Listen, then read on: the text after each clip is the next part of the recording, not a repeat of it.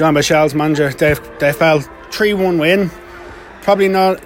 You're probably not too impressed. You could see during on the sideline you weren't happy at times. Your side maybe let Cork back into it later on. Yeah, I thought we was very, very good in the first half. We moved the ball about really, really well. Probably scored a few more. And then I think one or two of the players dropped the standards a little bit in the second half. And we've got to learn that when we're well in front like that, we can, on a hot day, you can move the ball around. You don't need to do anything brilliant. You just make sure you keep the ball. And I would have liked them to keep the ball a little bit more. But no, I was delighted with the first half. I was delighted with it. They've done fantastic. And I would like to see the possession stats. I think we have plenty of possession, but I just felt we gave needless balls away towards, I would say, after 15 minutes of the second half, we probably could have done better. But sometimes that happens when you get comfortably in front. Probably just in terms of possession stats, like for the first 45 minutes in particular, you had them pinned back for quite a lot and they were defending for the lives of times. Yeah, that's probably when we should have scored some more goals. But we didn't. And I said that at half time. I just said, look, just keep playing. And it'll be, we probably will get some more if we play like we did in the first half. Unfortunately, and fair play to Cork, they had a little go, they pushed people up against us, but I still think that we had lots of possession and then gave the ball away silly, at times when we just could have kept it and had good possession. The skipper opened the score and Pearl Slattery, a nice header from across from Alex Kavanagh. Yeah. She took it well. She done it great, yeah. Something we spoke about before we went out there, getting people in and across the box and what have you. And Pearl's good in the air.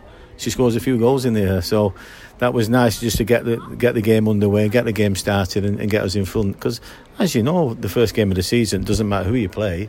It's a difficult game. We're all the same. We're all on no points at the start, and Cork have nothing to lose in coming at us and giving us a good goal. So. And they've got good young players, Cork. They've got a few international players there and so have we. So I think the league could be a bit more tighter this year than what it's been in many years. Just a word on the second goal, the debutant Ciara Grant. Yeah. Had an effort as well. Another low into the corner as well.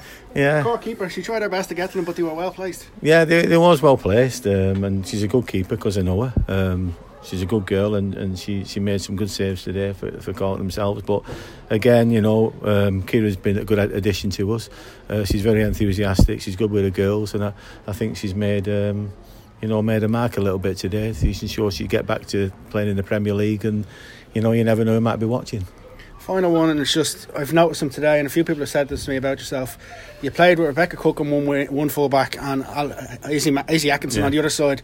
Very attacking. You gave them sort of freedom. You could even hear you telling them at times to go forward. Give them a lot of freedom.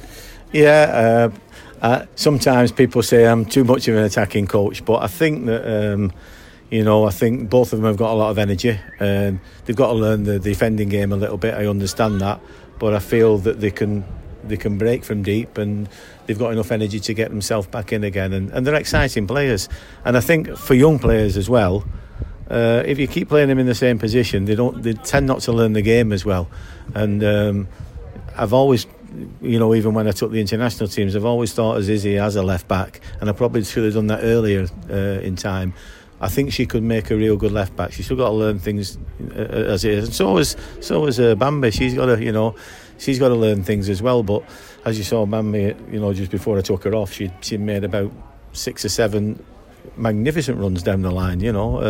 So she's got lots and lots of energy, and that helps your team. Well, not even just them runs up and down the line when she got the ball. The one in particular where she glided from the far side, and she hit the crossbar. Yeah, she did. Just glided from nowhere. Yeah. She wasn't in the game at all. That stage, she was just left to go forward, and then she got it just deserved. Though she hit the post twice, and then she got it just deserved. She did, yeah. And she deserved that, and it's really good for her. And I'm really, really pleased for her. And I'm even more pleased that she was supposed to go to college, but now she can't go to college till next year. So I'm delighted we've got her here. I think she's a real big player for the future. Again, she still has a lot of the game to learn, but she's still a young girl, and I fully understand that.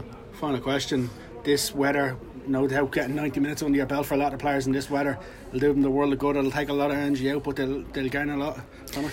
Yeah, and that's what I said to them today. It's a hot day. We just had our chat at the end. I said, look, you've got to learn to manage the game that little bit better. When you got yourself in front for 3-0, you're 3-0. So if it ends up 3-0 and you manage the game and you pass the ball around, that's fine. I said, but you've no need to go chasing for 4, 5, 6, 7, 8 because it is a hot day. and what you're going to do is tire yourself out, and you start to make mistakes. So everybody can get a good feel of the ball, can't they? Absolutely, Dave. Thanks for joining me today, and I look forward to catching you again real soon. Thank you.